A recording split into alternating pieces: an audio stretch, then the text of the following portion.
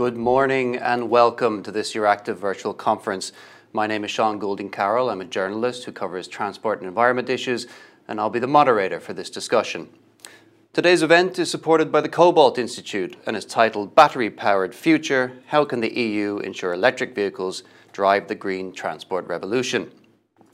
So the shift to electric mobility and an increased reliance on handheld devices has seen the demand for batteries in Europe surge, leading to a renewed focus on how and where these batteries are produced.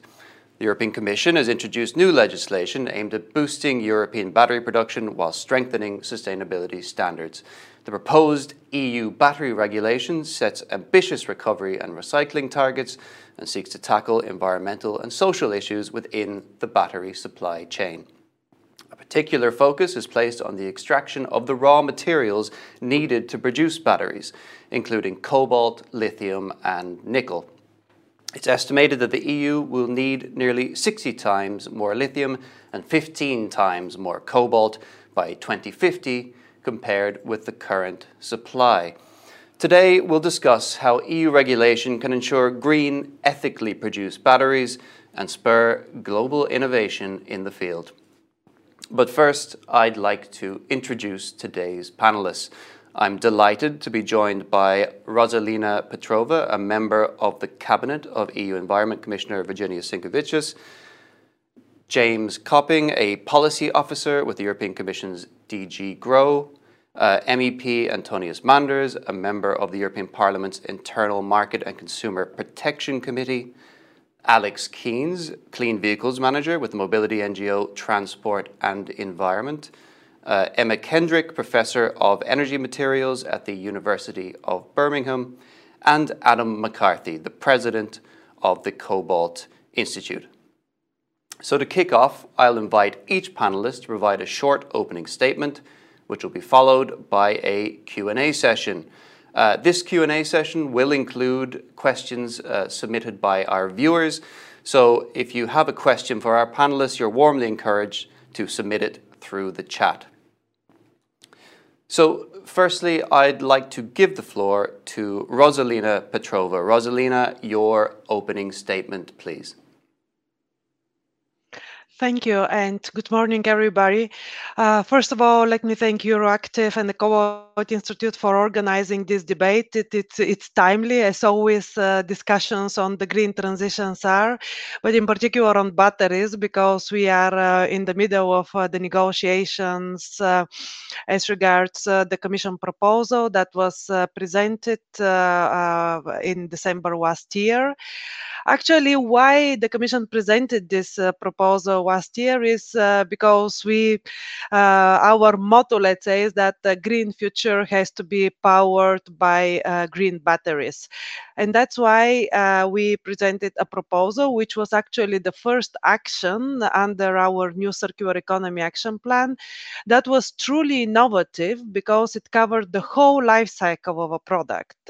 Earlier in new legislation, we had regulated either product requirements or the waste phase, and those two life cycle phases have in a way been treated more or less apart. In this proposal, we cover truly the whole life cycle chain, from sustainable sourcing of the raw materials that have to go in our green batteries through the production and all the carbon footprint that batteries have, through the use life, and then through the disposal, and then actually feeding the raw materials back into the economy through the recycled content requirement. So it's a truly innovative proposal and has many new things in it. There is green public procurement requirements and then mandatory requirements on performance of batteries, so that we actually have the best batteries and at the EU market, and also that the sustainability of batteries grows as their number grows also on the market. So that's a very important proposal for us. breaks new territory. It will also inform the new sustainable product policy initiative that we want to present as soon as possible in the beginning of next year. And we also bring all those requirements in the digital age by having a new data space where information on batteries will be available also to the public. And we also introduced the idea of batteries passport. So a lot of new exciting things, and we really hope that the negotiations on this proposal will progress as soon as possible so that we can have the new framework kicking in and making a real difference on the ground. Thank you. Thank you very much, Rosalina. Now I'll give the floor to James Copping. James, the floor is yours. Hello, and good morning to everyone. And thank you very much for inviting me to take part in this debate. I'm primarily involved because I'm involved in the European Battery Alliance, which is a key driver of our policy in the area of batteries. And this is batteries as the European Battery Alliance was launched in 2017, so it's already been going for some time, but it's become increasingly important. And as transport is such a large emitter of greenhouse gases, around 30% of EU emissions on its own, it's going to be reducing those emissions is going to be critical to achieving the goals that we set out in the Green Deal for cutting transport emissions by 90% by 2050, and also high-level ambitions for climate neutrality. So batteries has emerged as a key enabling technology for low and zero emission mobility, but of course for energy storage as well. So really, the key issue is then how do we take this forward? There's a wide consensus within the EU at the EU level and the national and regional areas that the development of batteries and of battery-powered mobility is of critical importance for our future, for climate reasons, for public health reasons, and also for future competitiveness reasons as well. And so the idea behind the the European Battery Alliance is to establish a framework of measures in which to ensure that there is a solid foundation for the development of the battery ecosystem within the European Union. This encompasses a wide range of areas, including legislation, which you just heard very well described by Rosalinda. And we have other measures in there as well, in particular to support future research, but to have a broad package of measures, also apart from the research, the support for the establishment of concrete projects, industrial projects, where we use the tool, the important projects of common European interest, a state aid tool, and also looking at the areas of skills, the transformation of the industry and of the development of batteries is going to require a whole new set of skills and a new workforce. So reskilling is a major part of this work, and of course there are other measures as well. I mean, I think the important point is to see this as part of a broad framework, because we will not achieve the battery power future that we want unless it is part of a broader framework. And I don't just mean the European Battery Alliance, but I mean the broader framework, for example, the recent Fit for 55 package of measures, which includes further limits on CO2 emissions and on the introduction of much stronger measures to support alternative fuels infrastructure. So I think altogether, we have at the EU level a real set of measures where we can really drive forward the development of batteries, and which, of course, legislation is going to be a very key part of that, but not completely on its own. The other issue, and this is the final issue on which I want to conclude, is of course the Commission is not going to be able to achieve this by itself. It's going to be in partnership with the European Parliament, with member states, with industry and other stakeholders. And a key role, I think, for us in the Commission is to help build on the consensus that already exists and find practical and sustainable ways forward to achieve the transformation we want in this area. Thank you. Thank you very much indeed, James. Now I'll hand over to MEP Antonius Manders. Your opening remarks, please. Well, thank you for the invitation, and it's nice to talk about dreams and also reality.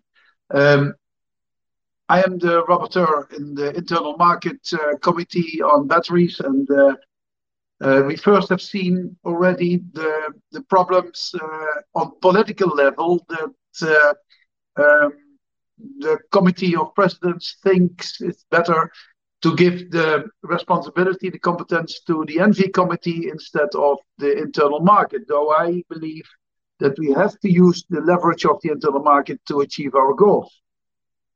I even think it's the first time that we can introduce our new strategic industry policy to be independent from third countries. That's one.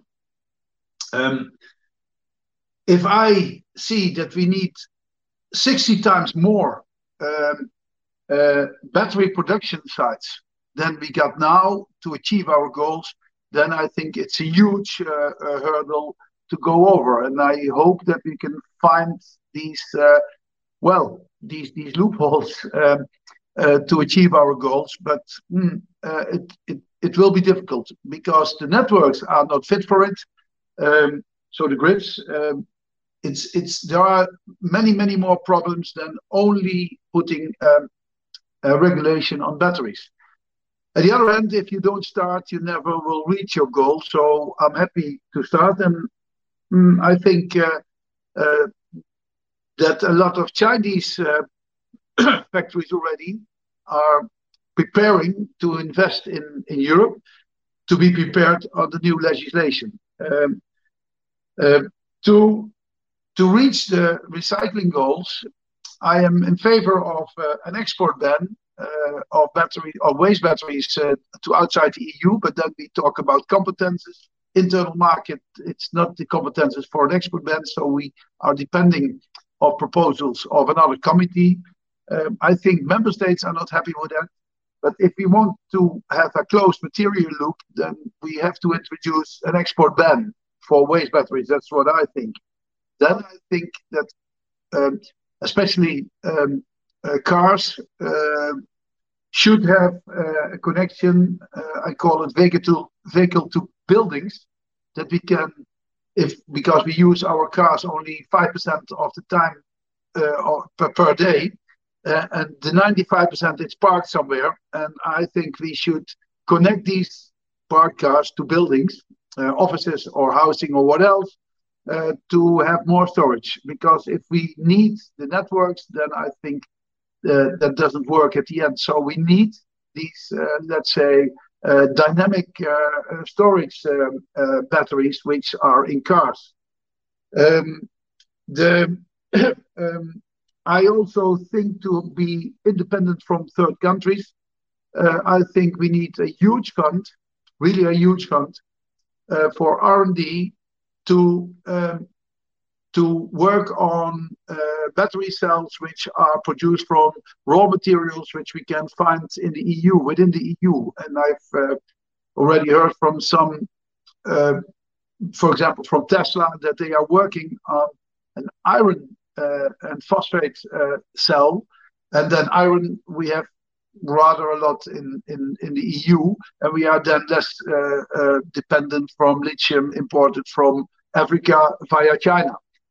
I think we made a mistake in the past that we didn't follow the Chinese, because they have invested already for the last 20, 30 years in strategic goals, for example, for raw materials for batteries. And then there's another difficulty. We see that with gas now. the market in China is growing, and they have a market of 1.5 billion people who are eager to buy electric cars and use the gas to heat their houses and their offices. And then we see that the global economy will be confused. So for that reason, I think we need a strategic industry policy to be independent and to use the leverage of the internal market to achieve that. And of course, we have a free market, but everybody who wants to sell their products on the internal market have to comply with, for example, due diligence. If you only want to compete on low prices, then we will lose for the future a lot in the industry sector and jobs, etc.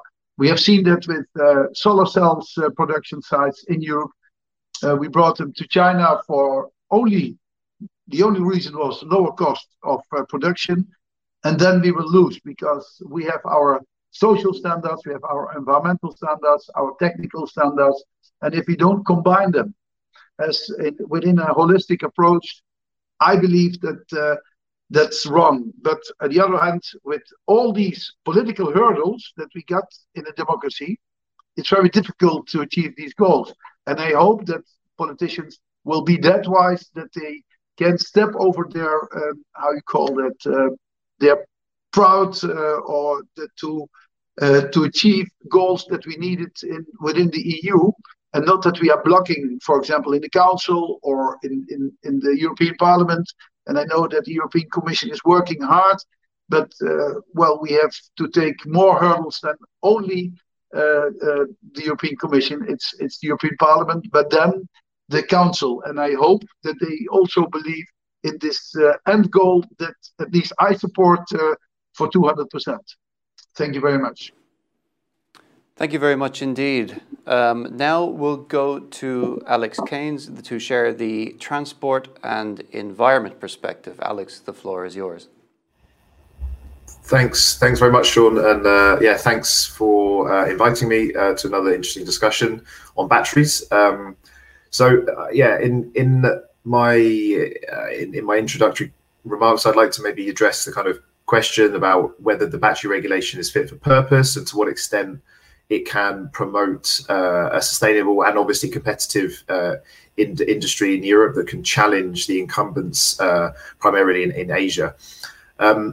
So as we've heard already, and I think everyone here knows, the battery regulation proposed by the Commission last year, this is the world's first sustainable battery law proposal, and it really is a unique opportunity to introduce smart legislation to underpin the rapid growth that we're going to see and we need to see in a green, ethical, and world-leading battery supply chain in Europe. So how can the battery regulation be fit for purpose in this context? So I think there's a lot to be celebrated in the Commission's proposal. We, of course, support some changes and amendments, which I'm happy to maybe go into later. But firstly, and that was already mentioned by MEP Manders, we fully support his view on how this can help Europe become more competitive on binding rules for environmental and social due diligence throughout the battery supply chain. So in particular, here ambitious and binding rules we think can help promote innovative and better material extraction practices in Europe as well, which, for example, I'm thinking about novel extraction methods like geothermal lithium. We don't have to source all our lithium from abroad, from third countries. There are deposits and novel ways that we can actually extract this ourselves in Europe. And binding due diligence rules here can actually help promote some of these innovative practices in Europe. Again, for example, dry stacking nickel mine tailings, things that the European players have a real kind of competitive advantage over some of our competitors in other regions, and for this reason, I would call on policymakers to reject calls that we've seen from industry and also in the Council to delay the implementation of these rules. Secondly, sustainable manufacturing. The proposed carbon footprint rules as well, I think are really important battery making needs a lot of energy. I think we know this, and it's essential that the new regulation supports and incentivizes the use of clean energy and efficient manufacturing as well. And I think here it's important to say, not just looking at everything as a burden, but the maximum thresholds and the transparency around carbon footprint reporting can help promote innovation in manufacturing. Tesla's already been mentioned, but again, their use of something called dry electrode coating technology, which actually eliminates the use of ovens, which you need to dry the cathode material. So this is an innovative process which can be, which is incentivized by having to reduce the carbon footprint of the production processes. And again, I urge policymakers stick to at least what the European Commission has proposed in terms of timeline implementation. European companies are at an advantage compared to other players in the market who operate in countries and regions with a much more carbon intensive energy grid. So here again, European companies can really get a foot up, let's say. The third point I just want to quickly make in the introductory remarks is on recycling. I think, we've heard a lot about, closing the material loop, and I think few people today question the benefit of recycling. And crucially, from a strategic autonomy point of view, it obviously helps secure these critical metals in Europe once they've actually been imported. But at the moment, the issue is that most of our lithium-ion batteries are sent to China, and that's where most of the recycling takes place today. Europe has inadequate lithium-ion battery recycling capacity or expertise. Currently estimated at only 33,000 tons a year, which is dwarfed by Chinese capacity. This is obviously going to be insufficient when we start seeing all of these lithium-ion batteries come to the end of their life from electric vehicles after 2030 come onwards. So I think here, ensuring investment and increasing the cost competitiveness of these recycling technologies and improving their, investing in the right things through R&D funding, but crucially ambitious regulatory targets is thus a priority. We need the targets to drive the investment into these technologies, into these recycling technologies.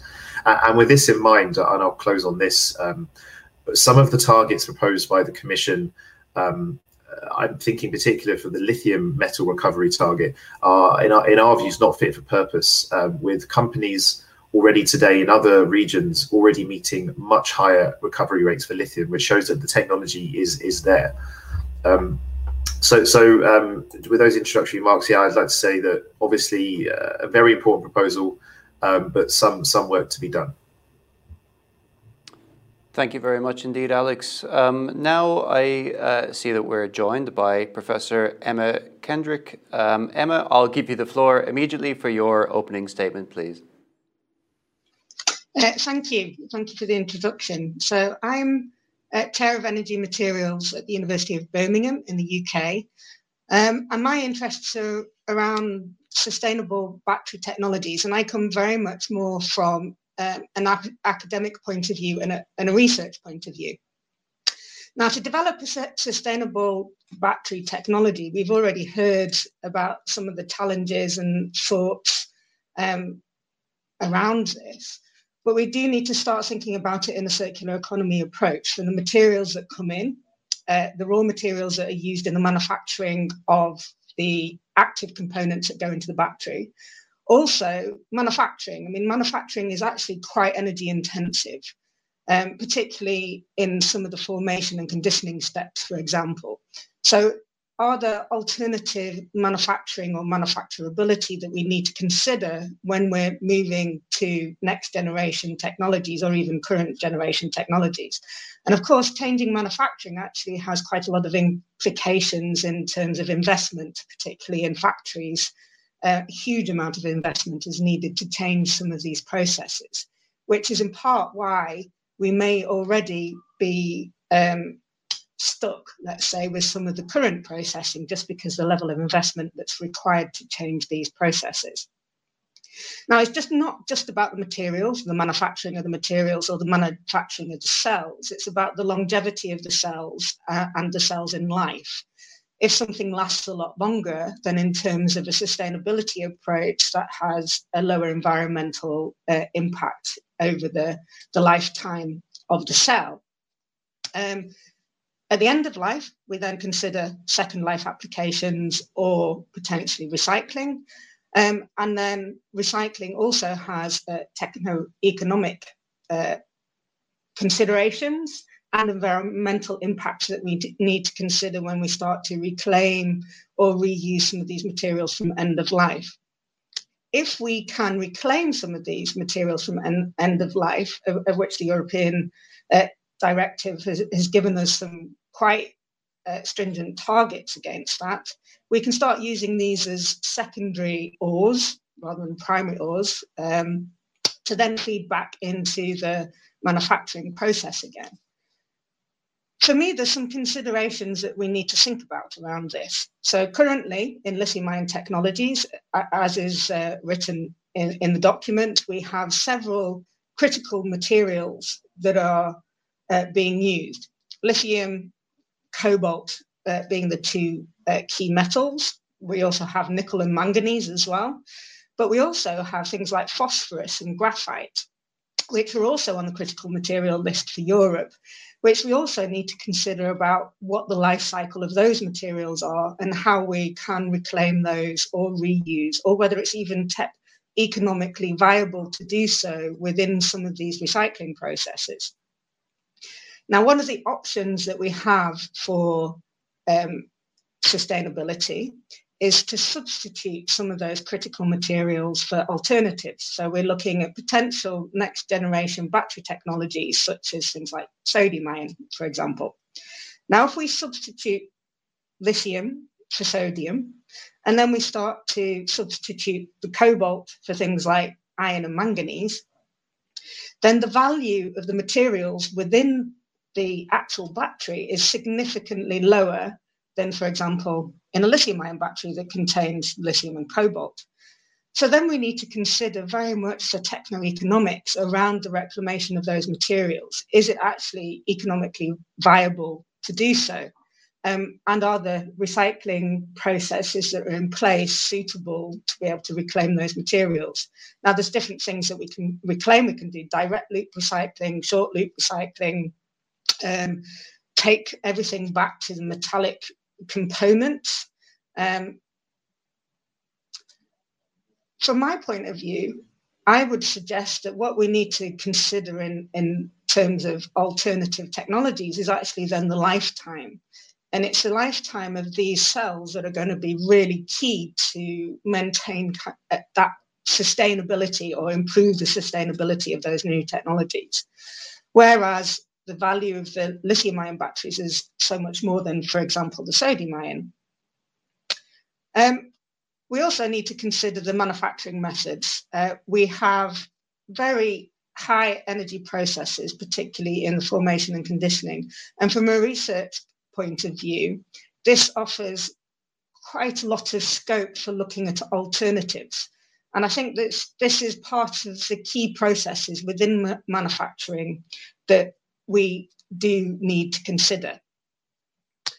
And so finally, just to kind of summarize some of the work that we do in our interests, sustainability is not just about the materials that are coming through, where they're obtained from, but it's about the full circular economy approach. And I do think very much that this new directive is trying to address some of those issues and some of those problems, whether or not it'll have knock-on effects to other things, particularly in terms of using the recycled materials back into a battery again, because as far as I understand and reading through the documents, it doesn't actually specify where those recycled materials are coming from. So it could come from somewhere outside of Europe, which in my mind doesn't really address the questions of circular economy approach. There's a lot of scope here. I think it's really good to have those ambitions. And I also think by having that written down in terms of research, we will be trying to address some of those problems accordingly. Thank you very much. Thank you very much indeed, Professor Kendrick. I'll now give the floor to Adam McCarthy, who is the president of the Cobalt Institute. Adam, your opening statement, please. Sean, thank you. It's really a pleasure to be able to take part in the discussion this morning and to be engaging with such a distinguished panel of speakers with such a range of ideas and questions, which I think are critically important.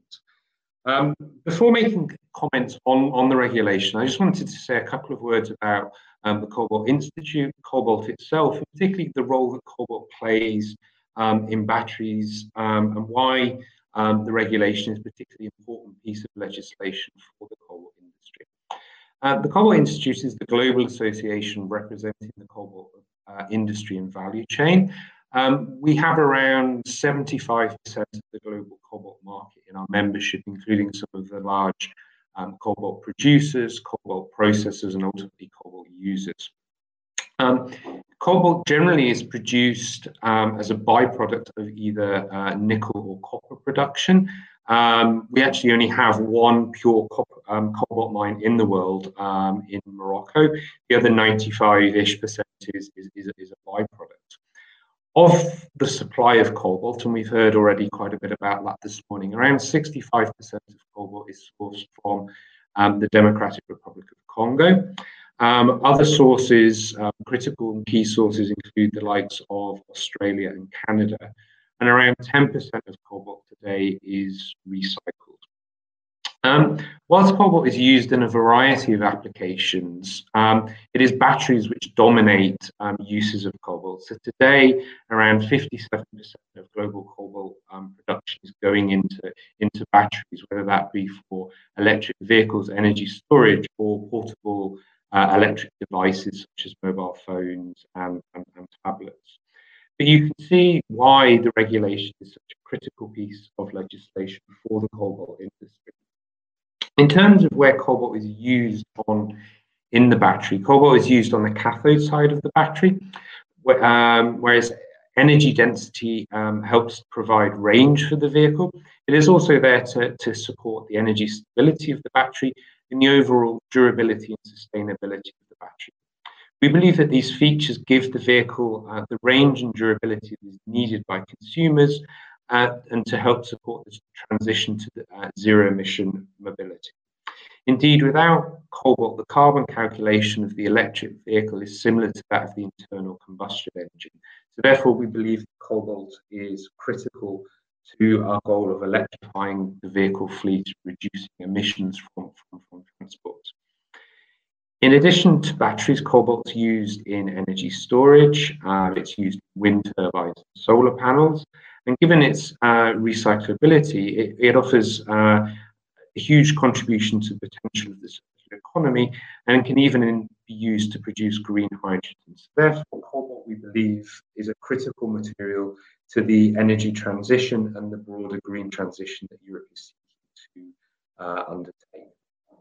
Looking now very briefly at the battery regulation itself, the cobalt industry is broadly very supportive of many of the key elements in the proposal, including requirements to increase traceability of battery materials and the rules on their responsible sourcing. We also welcome efforts to increase recycling, but do believe that a calculation methodology is necessary before we actually start to set specific targets. However, as you would expect, we do have concerns about other elements and indeed some omissions from the proposal. We don't necessarily see the need for battery materials to have their own chemicals management regime when we already have REACH, and feel that the focus should be on making REACH work for all chemical substances. One key area that we believe that the regulation is omitting is that it only focuses on one lithium-ion battery chemistry and makes no provision to include current and fast-growing technologies and future chemistries. In proposed materials targets for recycling and recycled content. We believe a failure to take account of new and emerging technologies, and indeed existing technologies such as the lithium iron phosphate batteries, which have been spoken about, would lead to the creation of an unbalanced playing field of missing out on the recycling and sustainability benefits of including these technologies. We would therefore support an automated mechanism to include these technologies into the regulation. So I'll stop there and look forward to the discussion, and thank everyone for joining today. Indeed, for these opening remarks. We can now move to the question and answer section, the wider discussion section of today's event. So maybe, James, I can start with you. So Vice President Šefčovič has called for Europe to be strategically autonomous in the production of batteries. How close are we to achieving that? Do you think we can break our reliance on Asia? Yes, no, thank you very much for that. I mean, it's very difficult to say how close we are, given that the situation changes on a daily basis in terms of new projects announced, revisions on existing capacities announced, and of course, very dramatic growth in the sales of electric vehicles, also pushing up demand. We have seen that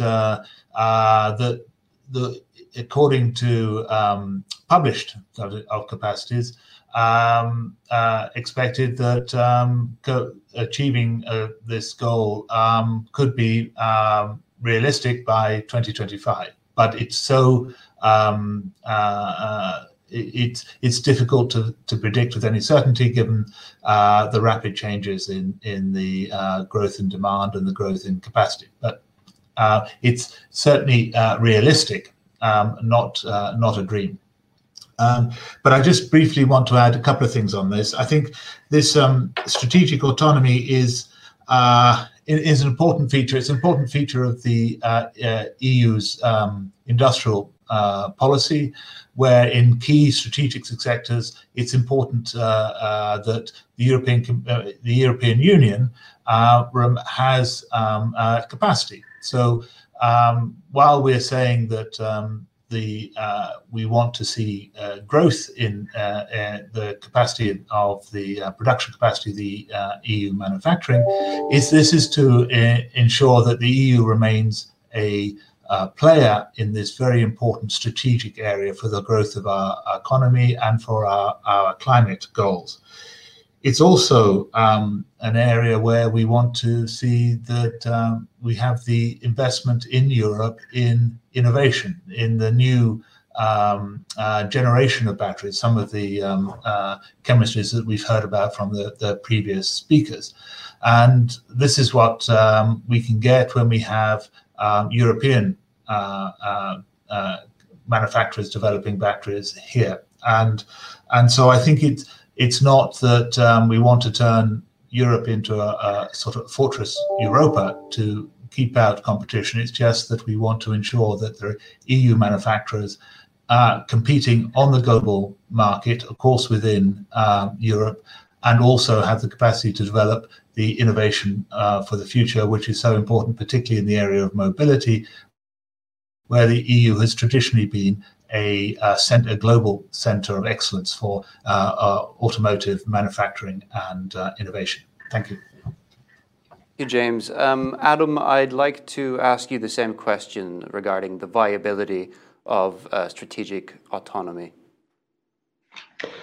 I think it's a phrase that we hear a lot about. As an organization, we also engage globally, not just at the European level. And we see this conversation happening in other geographies, such as the United States, where there are general concerns about security of supply, manufacturing in different parts of the world. I think James mentions a number of areas that I think will be critical as Europe seeks to develop its own battery industry, and that's around investment, access to funding. I think the critical point that we would make is that whilst there is ambition to seek to source materials from a diverse background as possible, we can't, unfortunately, change geology. So we will still be reliant upon certain supplies of our natural materials, including cobalt, from places like the DRC. And I think then our challenge is obviously then to ensure that we're getting that supply in a way that is both responsible and sustainable, but also transparent. Certainly some of the proposals in the battery regulation do allow for that. But I think it's also necessary then that we do look to recycle, so that we're ensuring almost that so-called indigenous supply. So whilst Europe certainly can make steps in the right direction, I think it has to also acknowledge that we always are going to be part of a global trading system. We are going to be part of global supply and value chains and need to act accordingly. Thank you very much indeed. Alex, I believe this is also a topic that you would like to comment on. Yeah, well, I mean, to be honest, I kind of covered a lot of the issues around Europe being strategically autonomous in my opening remarks. I think, you know, the proposal is a very good start. As I said, I think there are areas where Europe is clearly catching up. One of the areas I mentioned was obviously recycling, and where clearly the regulation needs to incentivize the right investment signals and to make sure that Europe has the capacity to compete with other regions, particularly Asia, and, you know, obviously that we're not sending all of our end of life batteries to abroad to third countries, and we're actually recycling and getting back all these critical materials and keeping them in Europe. As I said, I think some of the ways that we can promote our strategic autonomy, I think, are the three areas as well as kind of promoting the circular economy within the continent, I think as well, where European companies and Europe itself can, as MEP Mander said, we can export our values via the internal market. Obviously, the European internal market is an unavoidable market for third countries and for players who want to sell into our market, of course. And, you know, we should use these ambitious environmental and social rules to actually imprint our values and, you know, kind of have this multiplier effect across the world. And that's kind of one of the main things that this regulation can do. At the same time, by setting ambitious targets on, you know, the carbon footprint of these batteries, as I said before, this can, you know, help companies operating firstly in countries with a lower carbon footprint energy input, but it will also lead to, you know, innovation and more efficient production processes, and you know, ultimately things that will help not only improve the environmental performance of batteries, but will, you know, drive the competitiveness of this new industry that we have in Europe and that we want to ultimately support. And an ambitious regulation is one way we can support this new industry in Europe. Thank you very much. Well, I want to turn now to MEP Manders. I'd also like to, Rosaline, I'd also like to get your views on this. It's regarding actually getting this proposal passed into legislation. So discussions in the Council have seen concerns raised over the recycling targets included. With some smaller member states, they see them perhaps as unrealistic. Do you worry that as this is a regulation, it may be difficult to roll out across the bloc? Maybe MEP Manders, I'll go to you first. Well, what we need is a new way of thinking if we want to achieve these goals. And what we do now still, at least that's what I'm confronted with, that there are, I call them paid blocking organizations. We are all talking about existing procedures, existing ways of producing, and I think we need a complete new innovative way of thinking and to combine all sectors. For example, I think we need to combine the designers, the production sites, the users, the recycling industry, but also the networks to achieve this circular economy. If we still are thinking as we are used to, then I fear that we never can achieve this. And what I see in a lot of member states, that there is a growing, let's say, negative approach about the EU. And that's why the national politicians are afraid of introducing new ways of let's say, new ways of thinking, because they are bashed in their member states, and that is blocking too. That's why I fear that the council will be the biggest problem to achieve these green revolution, which we need actually, because that's what all scientists say. And if we cannot convince the European people, then we can't convince the politicians, and then, well, it will be a halfway go, and that's then we are never achieving our goals. I believe that we have to focus on the impossible to achieve the highest possible achievements, and it's a way of thinking. And I'm happy that I convinced my colleague Simona Bonafé. She's she's the rapporteur in ENVI. We are working close together, and I think the Parliament will have, let's say, in half a year a compromise which is workable. But then we have to convince the Council, and I fear that a lot. What I also see is that let's say the civil servants from the people from the European Commission, they say, well, Mr. Manders, don't put it in this regulation because we have the eco-design directive, or we have this directive. And if we don't have a holistic approach and we want to put everything in separate blocks, then I think we never will achieve our goals. And if we all are convinced that it's necessary, then we have to change our mind to have a new way of thinking, which might be innovative, but that's what we need. And that's why I'm happy that there are so many young people involved in this process, because they are the future. So let's go on. Thank you.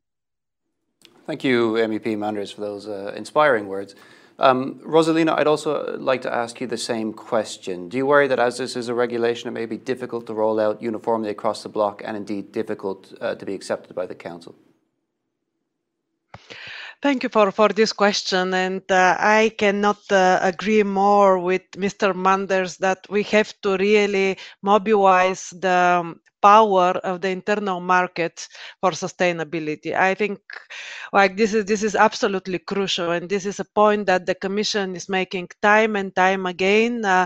Actually, a regulation is the perfect instrument to do so, to have the level playing field at the European level, the same for everybody, the rules of the game the same for everybody, and that really we can use this our biggest achievement in the EU, which is our internal market, for the purposes of advancing on our green transition. And once that we think in terms of the internal market, the EU, with all the consumers, the producers, then we see that whether a country is big or small, as such, it doesn't make such a big difference, because all the countries can meet the requirements of the regulation. They can meet the collection targets, then those batteries can be shipped where there is capacity to recycling. We hope that with this new stimulus, also with the demand which is growing for the raw materials, this recycling capacity would increase in the European Union. And this would also mean that, as I said, it does not matter if a country is big or small for achieving compliance with the requirements as such. We have made an in-depth impact assessment on all the impacts that come in. As such, recycling and many of the requirements, they are already existing in the current batteries directive. But what we are here really trying to do is to connect the end of life to the design and make both ends meet, and in this way really promote the sustainability transition. So we think that the regulation is a perfect instrument to do so. We think that we have to keep the internal market legal basis so that we really can use the power of our internal market and its leverage.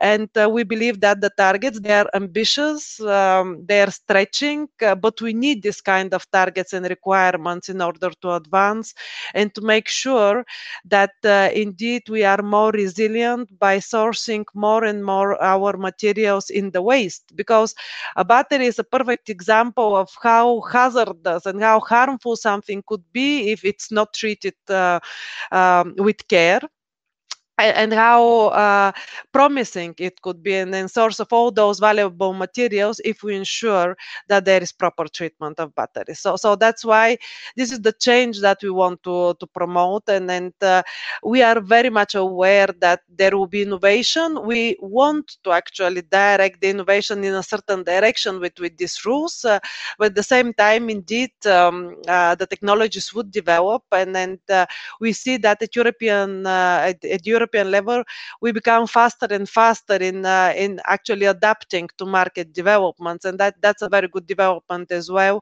And I believe that there are also sufficient elements in the regulation that would allow us for actually being more adaptive to future innovation and development, while steering also innovation to where we want to see more of it. So I stop here. Thank you.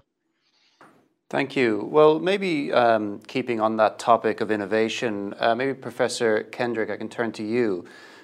So the battery regulation includes specific targets for the percentage of recycled content that must be included in batteries manufactured in the EU. But critics have said that these requirements could hinder the development of new battery technology, as using recycled materials, they say, has limitations, and perhaps this could prevent experimentation. In your opinion, could a reliance on recycled content harm innovation? I mean, that's actually a good question. I think that there's kind of twofold with that.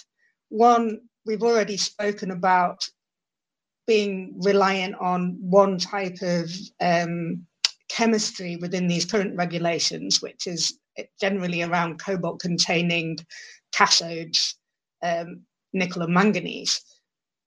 There are options for innovation even with these materials. So we can reclaim the materials, we can reprocess them, we can use them back in a cell. And we've already shown from a research point of view that there is a possibility to reclaim and reuse the transition metals and then reprocess them, make a cathode, which is current cathode rather than old generation of cathode with a slightly different ratio of transition metals, and put that back in a battery. We have very much focused on transition metals to date. There are other components within the cells which are on the critical material list for Europe as well. Things like graphite, phosphorus, as well as lithium and cobalt. And I do think that we need to start to consider other components within the battery system as well, not just the high value components for recycling and reclamation. It also does give us an opportunity for innovation, I think. So we can take what has been produced from the recycling and then upscale it potentially, looking at next generation materials. So just to give you an idea for lithium reclamation, quite often sodium is actually used in a process to reclaim lithium. The Solvay process is very well known. That introduced sodium, I know I've spoken about sodium a lot, but sodium into the system, that we could start looking then potentially at utilizing those materials in a zero waste kind of ethos for innovations. And the other thing is around the iron and the phosphate. We heard from Antonio Mandus earlier about lithium iron phosphate is an important thing to start to consider as well, because that is being introduced into the market in various different technologies, including automotive. And this also needs to be looked at in terms of reclamation of the materials and recycling, particularly as phosphorus is one of the critical materials. There's potential to then utilise these along with the other transition metals and the fluorides that are produced to, again, look at innovation, upscale, use the materials that we have to manufacture new ones. I do think there's a huge room here for innovation, and we're not limited. We can use our imagination to whatever comes next. Thank you very much. MEP Manders, I believe you need to leave soon, but I have a question from the chat, from the audience here for you. It's from Silke Conrad. How can you ensure stability to industry when there are far too many delegated acts in the proposal on very technical issues that will require 1, lead time, and 2, clear technical guidance before implementation? Do you agree with that statement, that there are too many delegated acts in the proposal?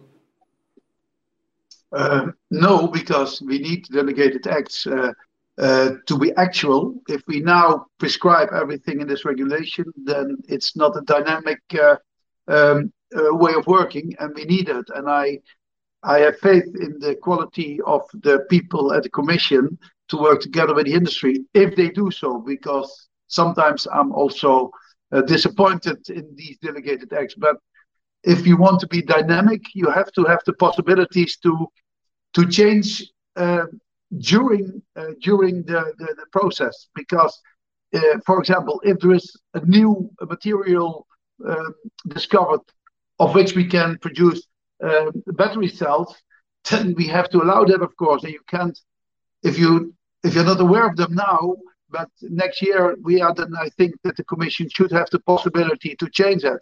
And we need a new way of thinking, and that means that also the European industry, because the overall goal of this regulation is first to reach the Green Deal, our green targets. That's one. Secondly, to provide the European consumers with sustainable ways of transport.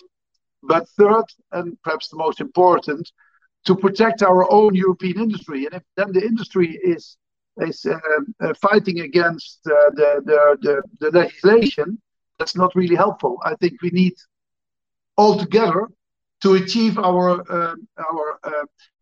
goals that of which we are all convinced that it's necessary to achieve them. And so we have to leave the old way of thinking that we want to have less legislation. No, actually, I believe that we need more legislation to have higher standards in the EU, within the EU, to use the leverage of the EU. And if companies from outside the EU want to do business within the internal market, then they have to comply with these higher standards. That means that then we have a level playing field. If we go to the bottom with our legislation as we did in the past, and that we only focus on price setting, then we will lose. And then in 25 years, Europe is a museum for rich Chinese tourists. And I want to avoid that, not for me, but for my children and my grandchildren. So I hope that the industry sees that too, that it is for them to protect for the future. Thank you very much indeed. Well, I'd like to turn now to Adam, just looking at the regulation. So some industry leaders have expressed concern about the ambitious timelines in the regulation, particularly regarding third-party verification. Do you share the concerns that the timelines are too ambitious? I think there is, as Alex said earlier, I think we do need some ambition in the regulation to really drive forward and really drive the potential change. But I think we also have to be realistic that we can't change systems overnight. We have to have time. We have to have the ability for industry to prepare to implement the various elements in the regulation. So I think we do have to sometimes temper that ambition with the reality on the ground. And I think we also got into an important discussion around the use of delegated acts. These are quite technical pieces of regulation which will take time to develop, which will take time to actually go through the process. So whilst ambition is there, I think we also have to acknowledge that it is going to, we are going to require time to both put the more technical, detailed rules into place and allow industry to implement that. So I think certainly as we move forward in the discussion, we do have to bear that in mind. But I think we also need to not lose the urgency here. I mean, we're talking about needing to make the green transition, the energy transition. The climate crisis is upon us now. We don't really have 5 or 10 years to wait. We have to act now. So there is need for speed. There is need for ambition as well. Thank you very much indeed, Adam. Well, Alex, I'd like to go to you now. So in a recent position paper, the European Automobile Manufacturers Association expressed concern that the EU batteries regulation could drive up the cost of batteries and ultimately make electric vehicles more expensive. What do you think? Could this law make EVs more expensive? Well, it's a very interesting question, and one which we are, as Transport Environment, incredibly interested in. I mean, Transport Environment, for those of you who know us and what we're about, we are calling for the complete decarbonisation of transport. Well, in particular, I'm focusing on road transport. So, road transport needs to be completely decarbonised by 2050, and we see by far the biggest, the best solution for that as electrification, direct electrification. So the last thing we will want to do as Transport Environment is raise the cost of EVs and batteries, of course. So I think it's important to say that the momentum and the drivers for the battery cost reduction that we've been seeing over the last years, massive cost reduction in battery, lithium-ion batteries, these greatly exceed any potential costs from additional requirements that we will see from the regulation.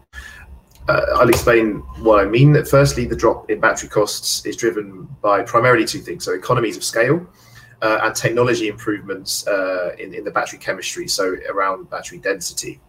These 2 parameters will continue to improve at a very strong rate over the next years and are really very limitedly impacted by the new requirements in the battery regulation. So economies of scale, we're seeing, these are well underway in Europe. Our latest kind of in-house monitoring of battery production plans in Europe, we see at least 27 battery gigafactories plans now with investment confirmed and offtake agreements with users confirmed. There's many more in the pipeline as well. This will be a 10-fold increase in output in Europe over the next 5 years. Our calculations actually show there's going to be a massive excess of battery supply compared to EU demand. This indicates it's going to be a highly competitive market as well. So, we really don't expect, we expect the opposite, to be honest. The battery prices will continue to fall with the price decrease pressures continuing to tell.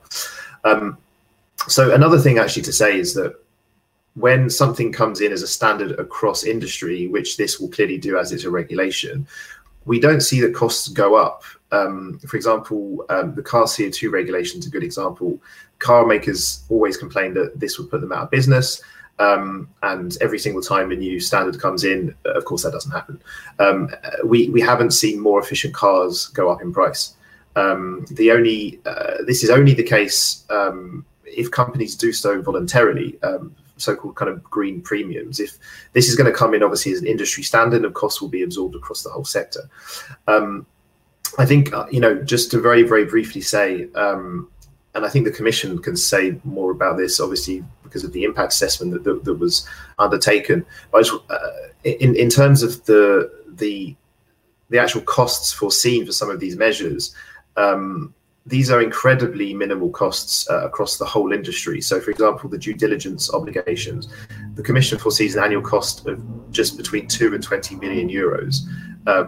And the greatly outweighed by the benefits of companies improving their knowledge of their operations and supply chains and being able to detect risks early. Of course, this prevents actually massive risks in the company's exposure to large crises or risks that in a company's supply chain that can expose them to longer term damage and through reputational damage. again, the proposals on carbon footprint are going to, the reporting requirements are going to be incredibly minimal administrative costs. So, you know, overall, these potential costs obviously will be outweighed by the benefits, which will improve the internal market. And again, actually, as we've heard from Emma Kendrick, these batteries are going to last much longer than originally expected, which means that you know, these batteries are going to retain much more residual value for the actual end users, reducing costs for consumers. So I think, you know, just saying that these extra requirements are going to push up the price of EV batteries is really kind of just a scare story that really isn't bearing true and won't bear true in reality. Well, thank you, Alex. I'd also like to hear the Commission's perspective on this, this idea that this policy could actually make electric vehicles more expensive. James, maybe I'd ask for your input on this.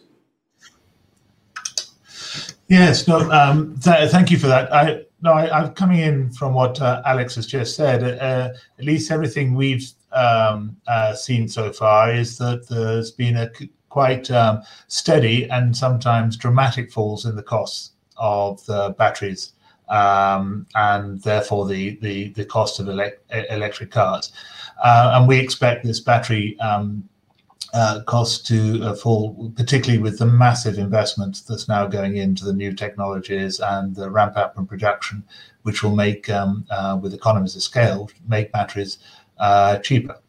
Now, there are, of course, other pressures that which Alex has also summarized as well, which might start put costs the other way. But this is, I think, all the evidence we've seen so far, and some very recent reports have come out to show that we're not far away from when the total cost of ownership of an electric vehicle is compatible with a petrol and diesel car. So we have to be careful about this, but I think there's good reasons to be optimistic.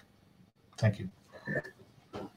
Thank you very much indeed. I'm aware that we're moving towards a close of our event, but Rosaline, I want to ask you one question. It's also come up, this idea has come up in the chat.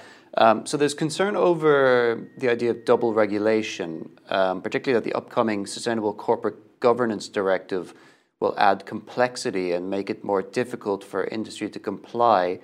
Is industry right to have these concerns over double regulation? Rosaline, I'll ask you. Not really. Whenever we make our European legislation, new rules and laws, we ensure that everything is compatible and it has added value. So in particular, when we are talking about instruments that come so closely to each other in terms of timing, in terms of objectives, and indeed in the context of the European Green Deal, I don't think that there should be worries that there will be double regulation. Of course, we always have some more general rules that are applicable, and then we have the so-called lex specialis, so the special rules. And here in the batteries regulation, as regards due diligence and those requirements on sustainable sourcing, we really believe that we've got the balance right, because we address those materials that are really crucial for the production of batteries, and also where we will see the demand grow in the future because of the increase in batteries demand. So the balance that is there in terms of what we regulate in the batteries regulation is right. We have had many discussions, internal and external. You know that in terms of how this proposal was drafted and then put forward by the Commission, it's unique cooperation between all strands of the Commission. So it's the internal market dimension, the environmental dimension, the trade dimension, everything as such converged into this very specific proposal. So I would not say that there is a risk of double regulation, neither as regards corporate governance nor as regards REACH. This was another element that was brought up, but the rules, no matter what decision in the end is taken, they're also fully compatible with REACH, and at the same time, we would like to have, let's say, in the agenda of REACH, more emphasis, more priorities given to those critical materials that we need for batteries. So that is that is my reply to it, and I think that, like, if industry has specific concerns, it's better to stay specific also what exactly and how, but in terms of overall and consistency and also in terms of the detail, I think that we've got it right. Well, thank you very much. I'm looking at the time and we only have about 6 minutes left. So I do want to give you each the chance to give a closing remarks. Maybe then I can ask each of you to summarize your main message that you would like our audience to take home with them. I'd ask you to keep this as brief as possible so that we don't run over time. Well, let me start with Adam McCarthy, the president of the Cobalt Institute. Adam, the floor is yours. Sean, thank you. And thank you, everyone, for such an interesting discussion and debate. I think we've touched on a wide range of issues and concerns around the battery legislation, other pieces of legislation, where we certainly would welcome further alignment. I think from our discussion, it's clear today that batteries play a key role in the green transition, and cobalt plays a key role in batteries. So as we look to set Europe's regulatory environment for the next 10 or 15 years, we need to ensure that cobalt and all battery materials are really able to play the role in the transition to a sustainable economy in both an open and transparent fashion. We will be working towards this goal and look forward to our continued discussions. Thank you. Thank you very much indeed. Now I'll go to Professor Emma Kendrick. Your short closing remarks, please. Okay, so I think this offers a huge room for innovation, both in terms of materials design, manufacturing and recycling. And as we've discussed within this forum, it needs a very much a holistic approach to design and manufacturing, with a design for disassembly in mind as we're doing our developments. And this will join up many of the different industries within Europe, from ore producers to materials manufacturers and cell manufacturers. Thank you very much. Now I'll give the floor to Alex for your closing remarks.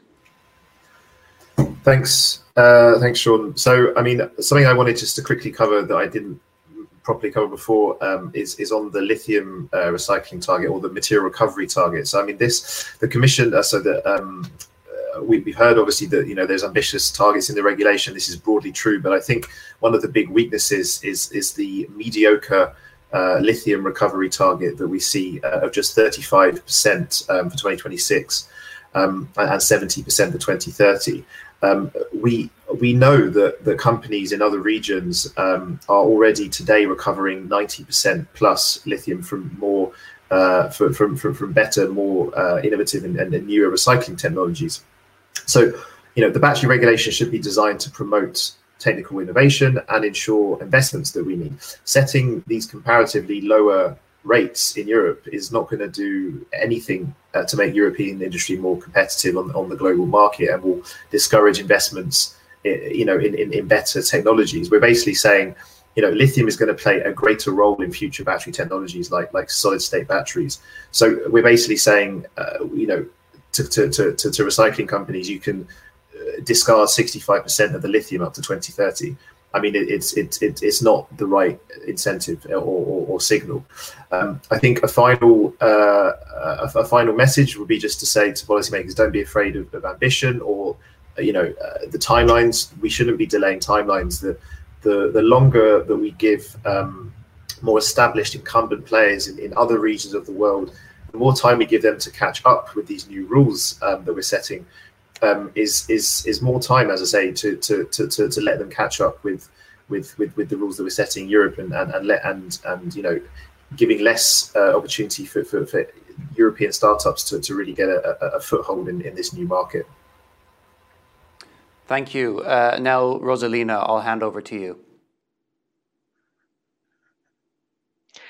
Thank you. Thank you very much. I must say that, first of all, thank you for the wealth of this debate and all the issues brought up. Actually, after this debate, I feel reassured that we've done the right thing from the Commission, and we've done it relatively well. Well, there are some details on one or the other side which could be better, but that the general balance in our proposal and its orientation towards the future of a growing market where we want to have our competitive edge is actually right, and then we should go for green batteries that power a green future, and we have to indeed make sure that we mobilize both our internal market and our environmental policy achievement to get to a new ambition, and that would be one of the very concrete deliverables of the new European Green Deal that is relevant for key sectors, mobility, the communication, so many of the things that we want to see us having this competitive edge, that we have to get it right, and we have to get it right quickly. So I hope that we will manage to advance swiftly during the French presidency, based on the big achievement that was achieved in the Council, in the European Parliament, and that we can start designing those and implementing those rules, and then getting into the more specific rules that will really make the change on the ground. So thank you very much. Thank you very much indeed. And now, James, I'll give you the floor for your closing remarks. Okay, no, thank you very much. And I will be very brief because I think Rosalina has really summed up very well what the Commission is trying to do. I think everyone agrees that the future must be battery powered if we are to achieve all our objectives. And I think, as I said before, the key role for the EU in the Commission and other EU institutions is to ensure that we have the right framework in place that allows member states and regions, and in particular industry and others, to to develop the batteries and the technologies and the innovation we need for the future. In particular, legislation is critical to ensure we have the sustainable approach to battery manufacturing and putting high quality batteries on the market. Also, to create a level playing field, we want to, of course, invest in the future through investment in European research. The support from the European Investment Bank is huge, but this has all helped to encourage industry to invest substantially in the future, and in the region of 60 billion in the last couple of years each. So this is really important. And final point is to say, we want to have this ensure that Europe remains a center for innovation in this really key technology. It doesn't mean we're going to be, and I pick up the point that Adam made earlier, we're not going to be self-sufficient or autonomous in everything. Certainly we will be dependent on some raw materials to come in the future, but the importance of the circularity in principle, which is built into the legislative proposal and is behind a lot of the policies of the European Commission, is essential, and it's something we need to build on. Thank you. Well, thank you very much, James. Well, that brings us to the close of today's conference, but I would like to thank all of our panelists for their excellent contributions today. Thank you to the Cobalt Institute for supporting today's debate. And of course, thank you to you, the viewers, for joining us. If you want to watch this virtual conference back, you can find it online at the Euractiv YouTube channel. Well, that's all from the Euractiv studio for now, but in the meantime, take care, stay safe, and we'll see you next time.